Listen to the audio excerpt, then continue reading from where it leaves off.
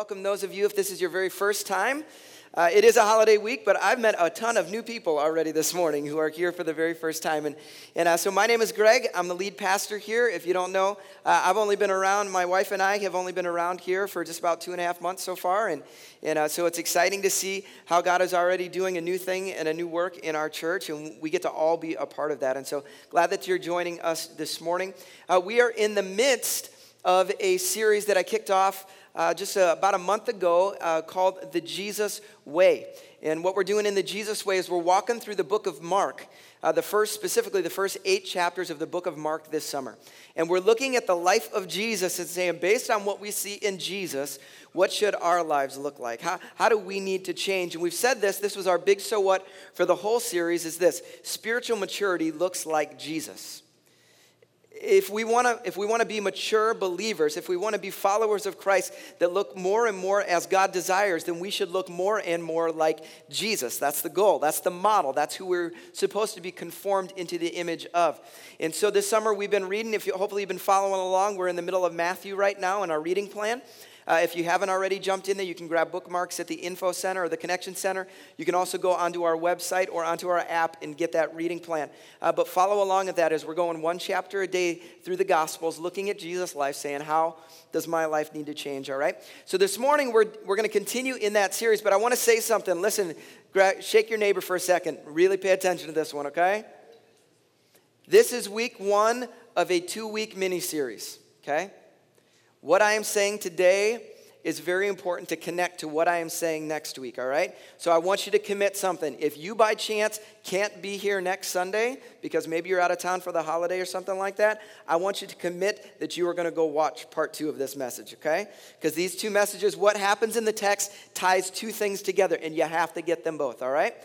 Do that, all right? So we're going to jump into our message this morning. How many know sometimes life is frustrating, right?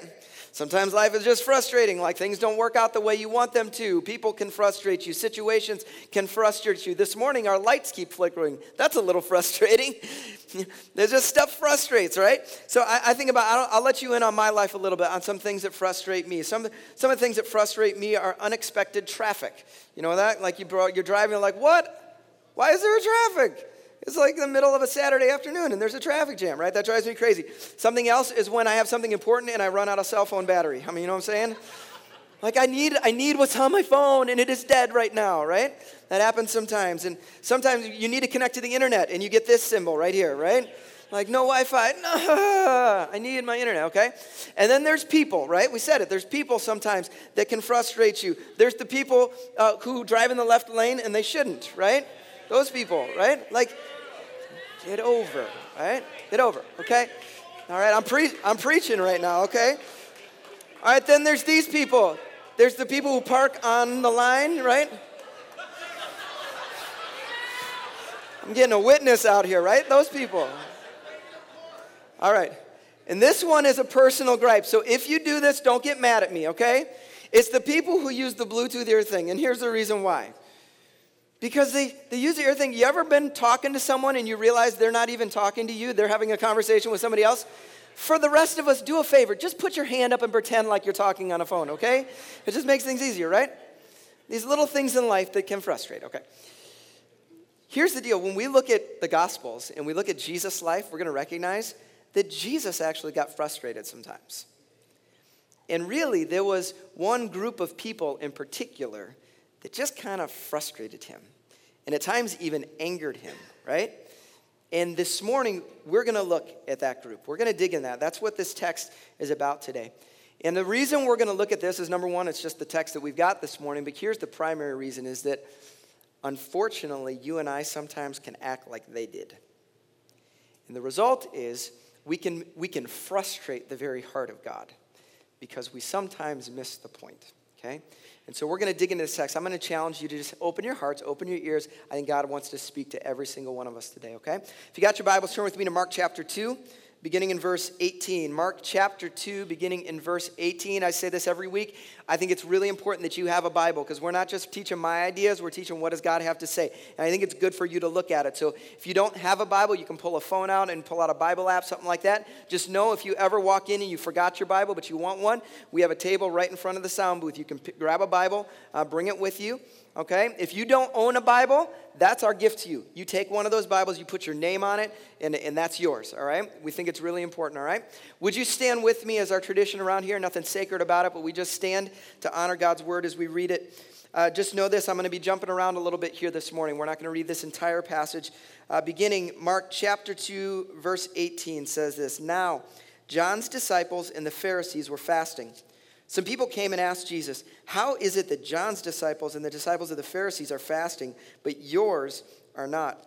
I want you to jump ahead to verse 23. It says this, "One Sabbath, Jesus was going through the grain fields, and as his disciples walked along, they began to pick up some heads of grain. The Pharisees said to him, 'Look, why are they doing what is unlawful on the Sabbath?'" Jump down to chapter 3, verse 1. "Another time, Jesus went into the synagogue, and a man with a shriveled hand was there.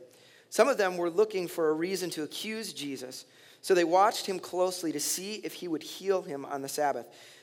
Jesus said to the man with the shriveled hand, 'Stand up in front of everyone.' Then Jesus asked them, 'Which is lawful on the Sabbath, to do good or to do evil, to save or to kill?' But they remained silent. He looked around at them in anger and, deeply distressed at their stubborn hearts, said to the man, 'Stretch out your hand.' He stretched it out, and his hand was completely restored." Let's pray. God, we thank you for your word. We thank you that you want to speak to our hearts today. So God, we open ourselves up to you. We say, God, speak. Move today.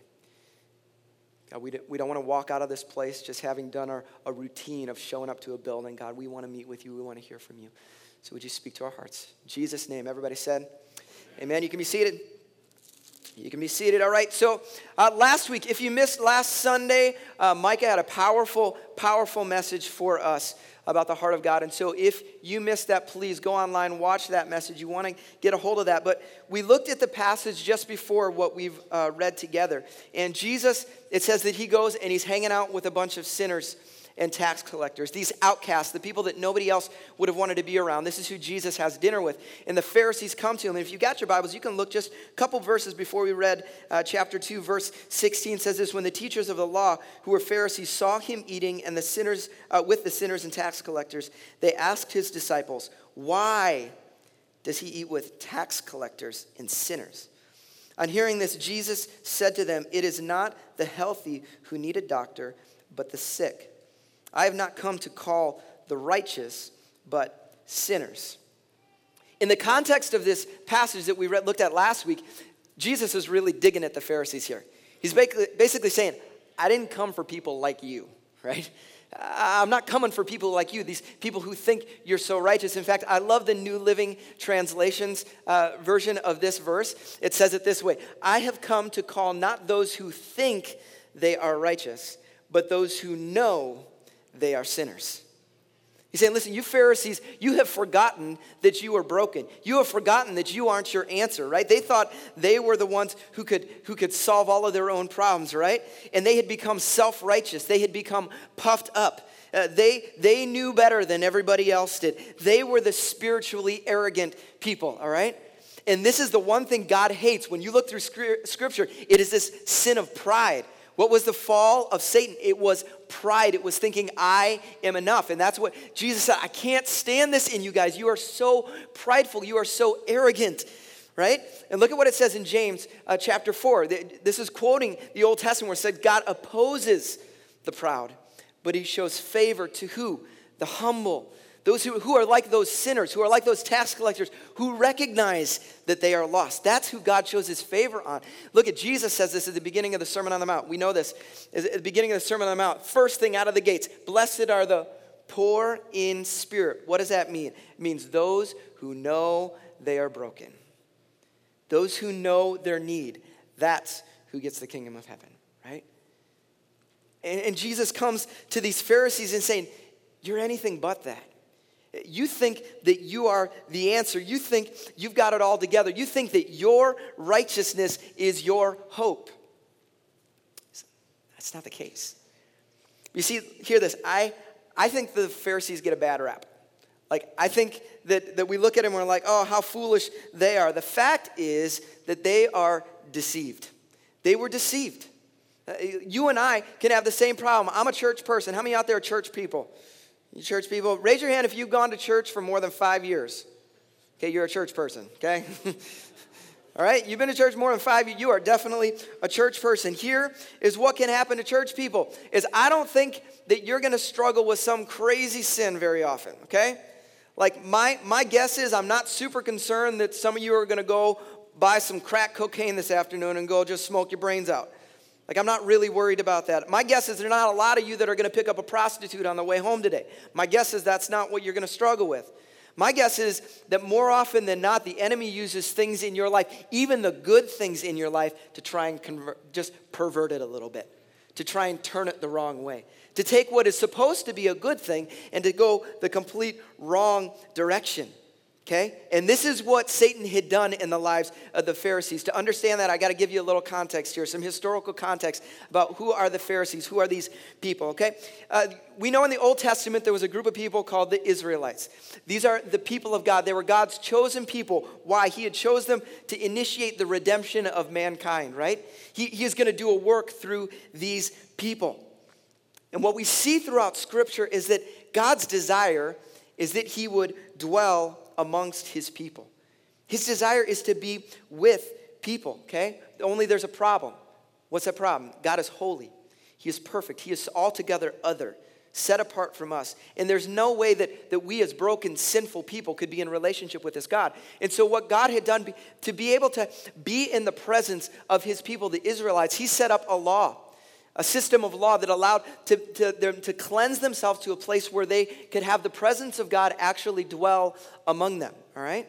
And this is what took place. And so there's all these laws and these systems and all this stuff that allowed the presence of God. But unfortunately, what happened is over and over, the Israelites would break this law.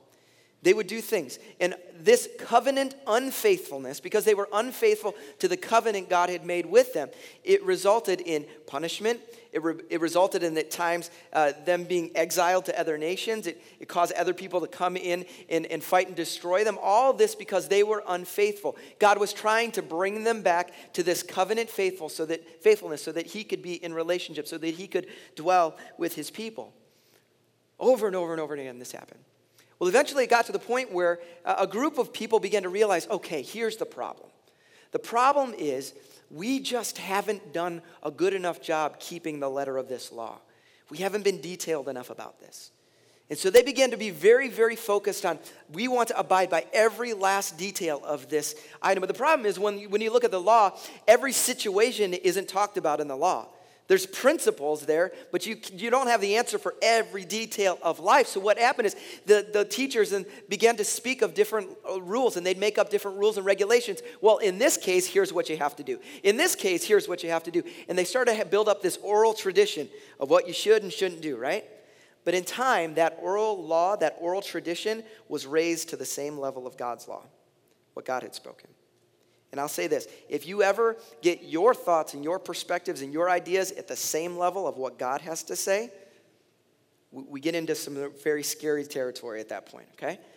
But this is what had happened. So the Pharisees were this group that took this on. They said, we want to do this well. We've messed up too much. We've got to get this thing right, okay? So it was a very good motivation. It was a clean motivation from the beginning.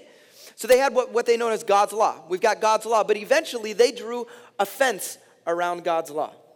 There was what God had to say, but then there was all these other things that were added on, these rules to prevent you. And here's kind of the idea was like, well, I don't want to break God's law, so let's set up a bunch of rules out here, so that way if I accidentally break one of those, at least I didn't break the real law, you know? It was all this fence around the law, right? And this is what the focus became. The fence, though, unfortunately, went from being something that was protective to keep them from breaking the law to being something that was absolutely suffocating. Was suffocating. There was a movie back in the 90s, and there was a scene where these two guys sneak onto an airplane, and they're pretending like they're the stewardesses or whatever, the steward. What do you call those people? Flight attendant. That's the word for it. Thank you. They're pretending like they're the flight attendant. So they go on, and they're trying to do like the beginning of the flight routine, right? And so they put a life vest over the head, and then they accidentally pull the things, and the thing goes, and he starts suffocating. He goes and grabs a pen and has to stab the life vest because it's like choking him, okay? That's what had happened. That's the scene. This thing that was supposed to be protective, that was supposed to take care of them, suddenly was suffocating them, okay? And this initial desire, what was the initial desire? Of maintaining relational purity with God, right? I mean, that was the goal. We want to have fellowship with our God through covenant faithfulness because we're doing all the right things, right? That was lost, and life became about keeping the rules. It became about how can I do the right things? And instead of being this life-giving thing, it became a life-sucking religion. It was no longer this relationship with a God and a creator who loved them. It became this rule-keeping.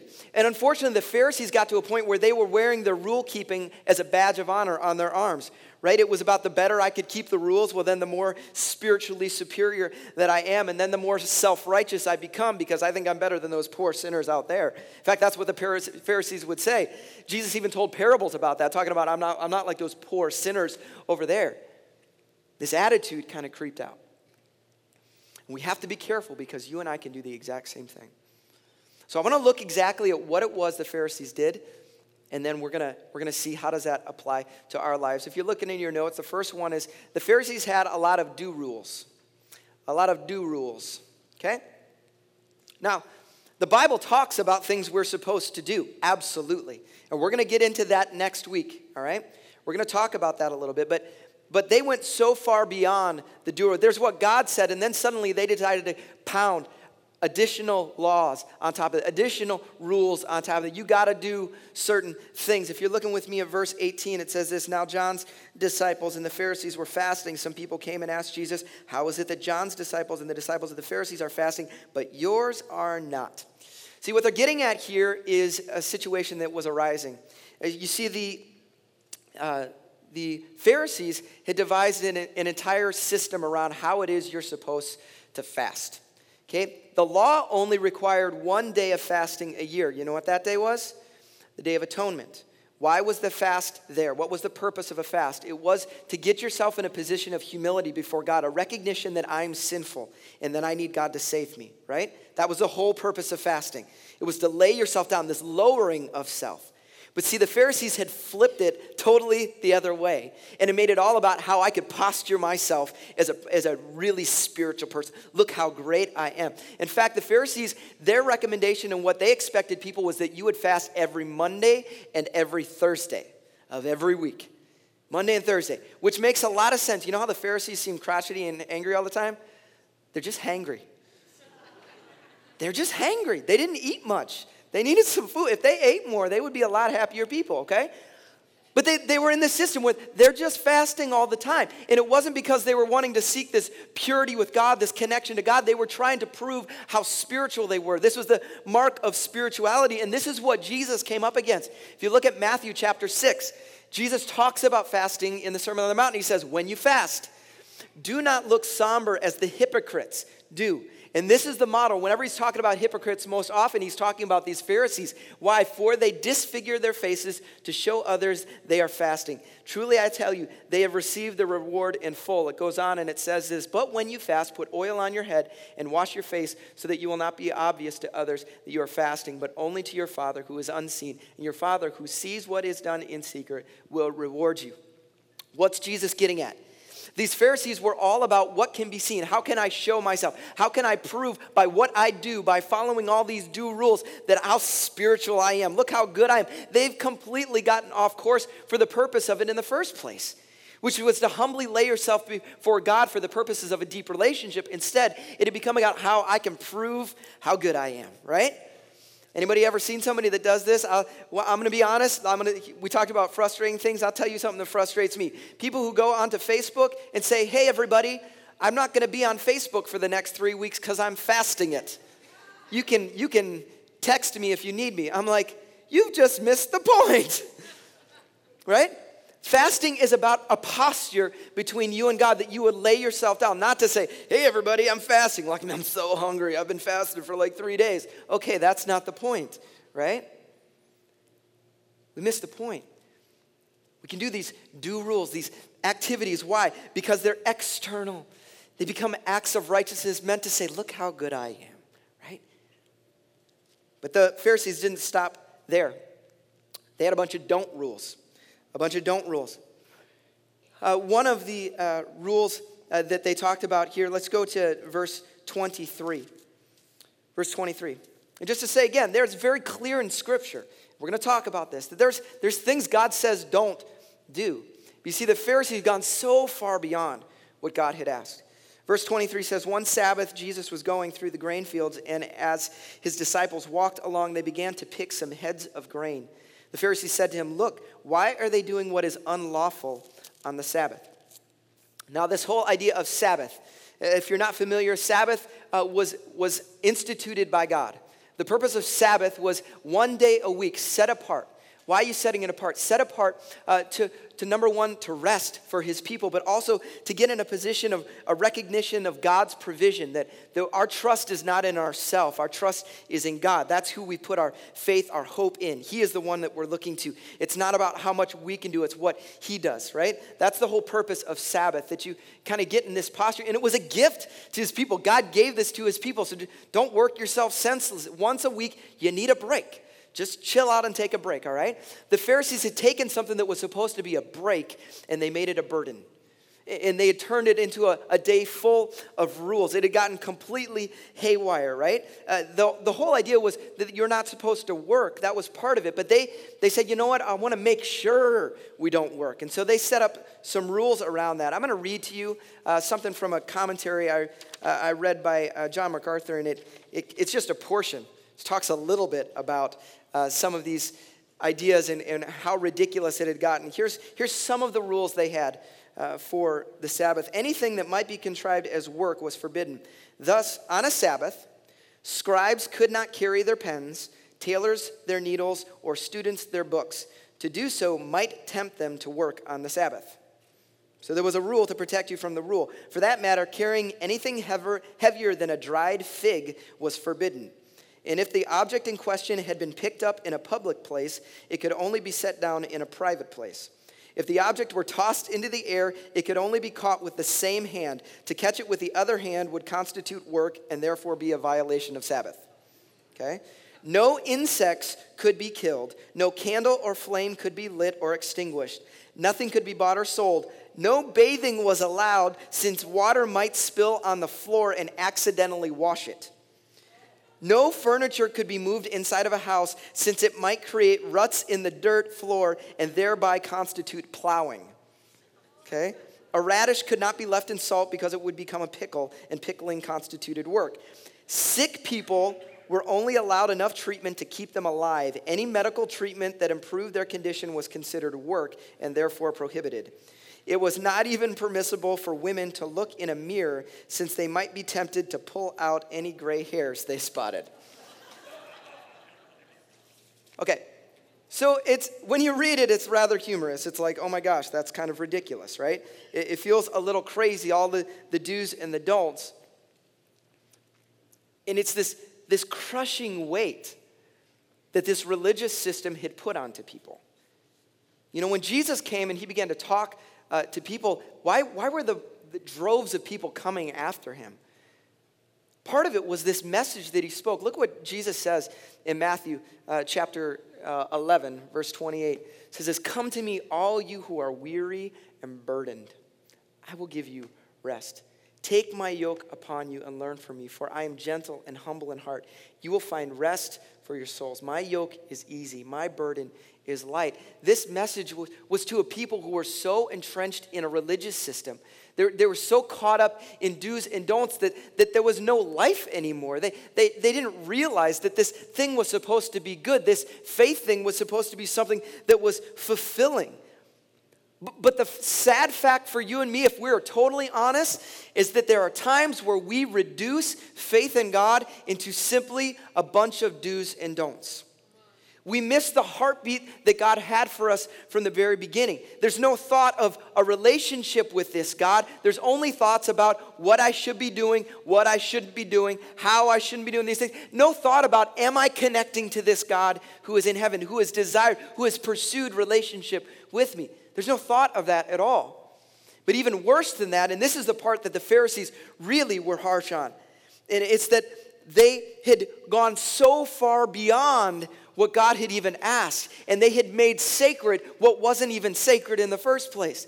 They had made rules around things that were never meant to be rules. And you and I can do those same things. We talked about this a couple of weeks ago back when we were in the midst of the Don't Go to Church series. And I talked about sometimes we can make the how the what. How we do things, we make that sacred. And suddenly that becomes a rule, a box that we have to live in. I talked about for music. I use music as an example because all of us, music is very personal. And we can say, well, worship music has to be this way because that's the only one that God sang. Well, that's, I'm pretty sure God didn't sing that song. You know, like we can worship different ways, right? Let's not make a rule around something that isn't meant to be a rule. I can say this one freely because this isn't how our church is, but I know in the past there have been seasons where in church life, what you wear was one of those rules. You better not walk in this building unless you got a suit and tie on. Now that's great. Sometimes I like to look good and I put a suit and tie on, all right? But listen, I would hear people say that's disrespectful not to wear a suit and tie to church. Then you'd have to say, well, Jesus was disrespecting the Father then because I'm pretty sure he never wore a suit and tie, right?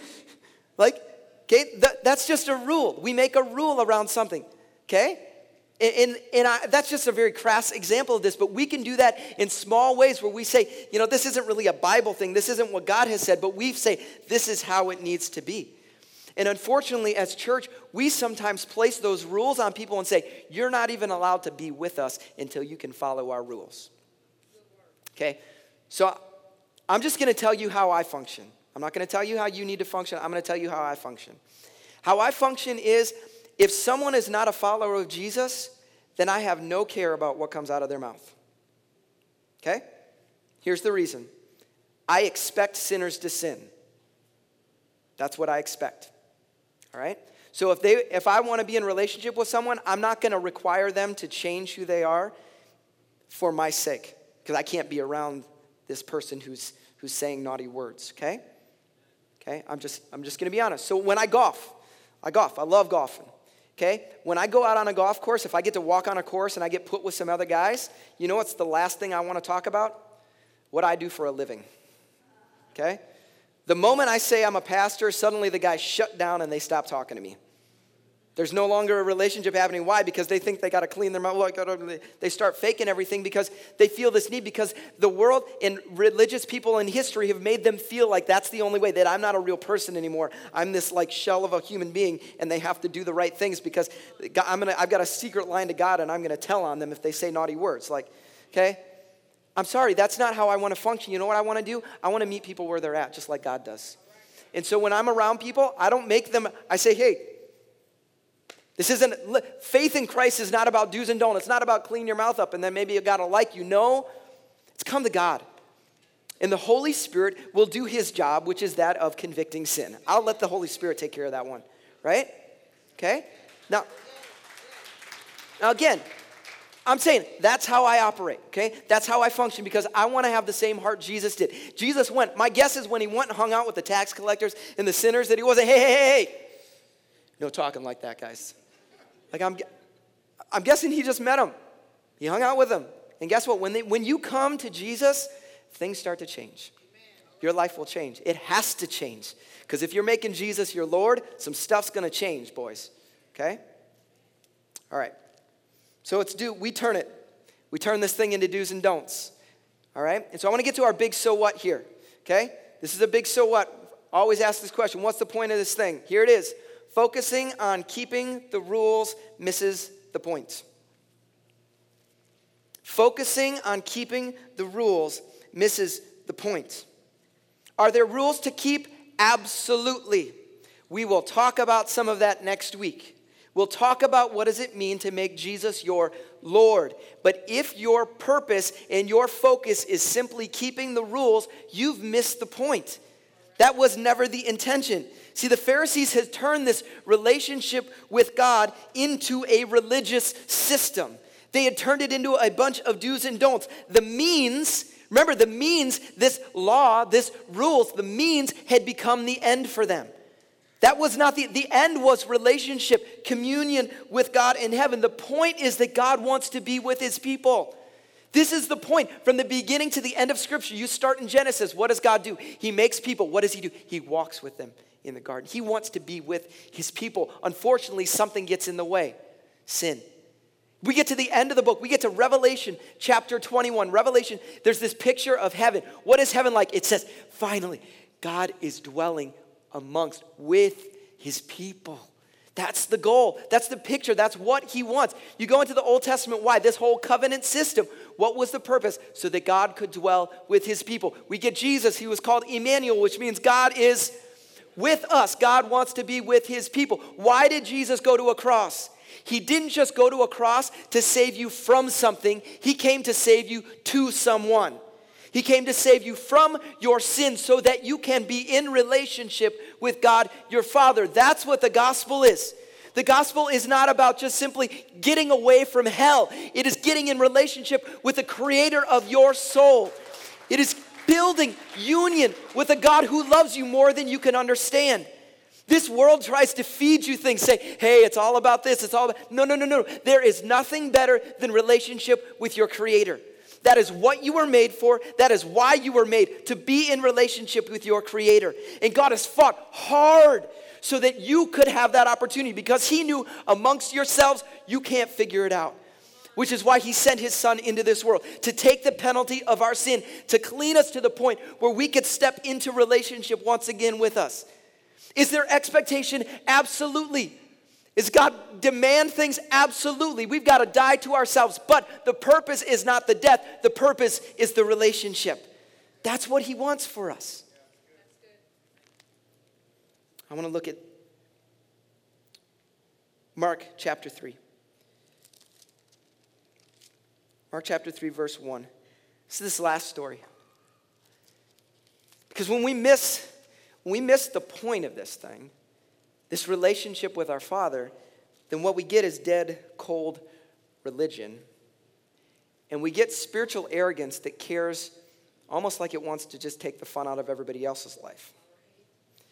So look at what happens here. Another time, Jesus went into the synagogue, and a man with a shriveled hand was there. Some of them were looking for a reason to accuse Jesus. Like they came with an axe to grind, right? They're looking for, I want to accuse this guy of something, right? So they watched him closely to see if he would heal him on the Sabbath. How ridiculous is that? They're sitting looking to nitpick somebody. And sometimes we need to be careful. If our hearts or our minds get to the point where we're nitpicking other people's spiritual walks, we need to get careful with that a little bit, okay? Because there are times when we need to speak into a brother or sister's life, absolutely. But if you're getting a critical spirit about that, as we talked about last week, if you're developing a critical spirit, you need to be careful, okay? Because you're getting into a place that you're not supposed to be, all right? So we say here that Jesus said to the man, stand up in front of everyone. What Jesus is basically saying, I know what these guys are thinking. It's the Sabbath. I'm not supposed to work, so I probably shouldn't heal this guy. Remember what the rules said. The rules said only do enough to keep him alive. You can't do anything meaningful. Otherwise, you're working. He's saying these guys have missed the point of this Sabbath altogether. He says, which is lawful on the Sabbath, to do good or evil, save or kill? And these Pharisees, their hearts are so hard. They've so turned away and said, I'm only concerned about the rule. He's meddling with our system. He's meddling with how we do things. Jesus is just ticked off. He looked around at them in anger, deeply distressed about their stubborn hearts. He said to the man, stretch out your hands.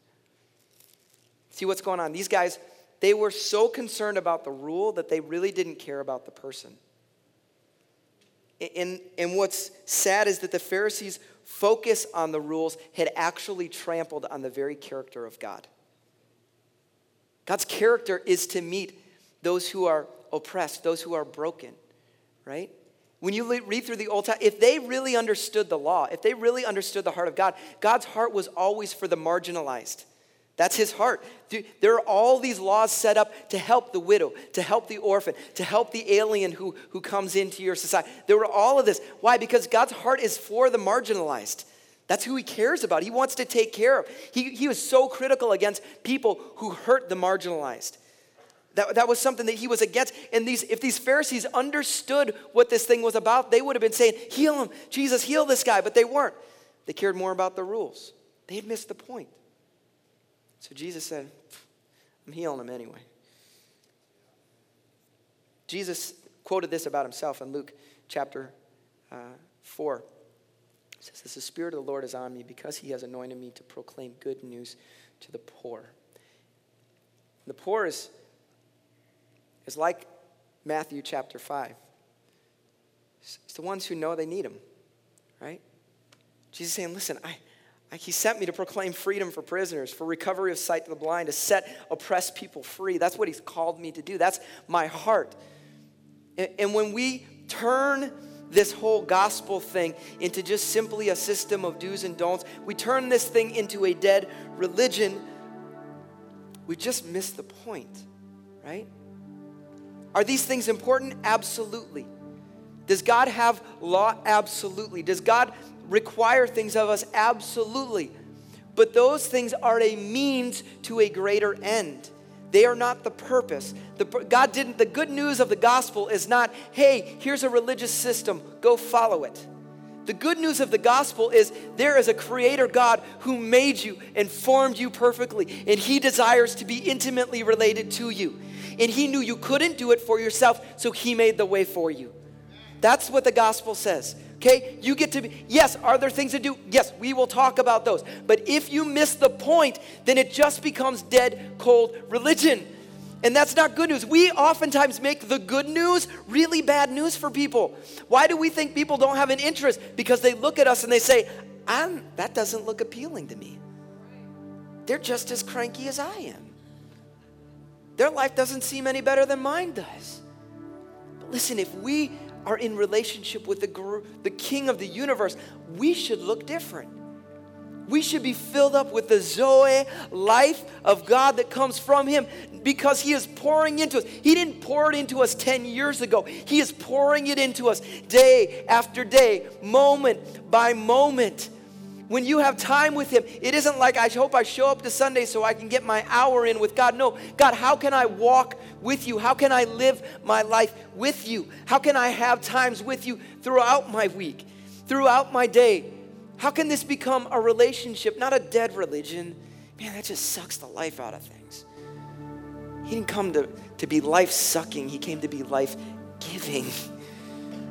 That's the point of this thing, all right?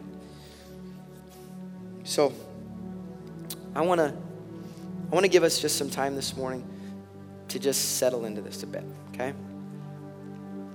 I want to give us some space. So I made sure we kind of made some changes to our service this morning because I want to build some response time into our service this morning, okay?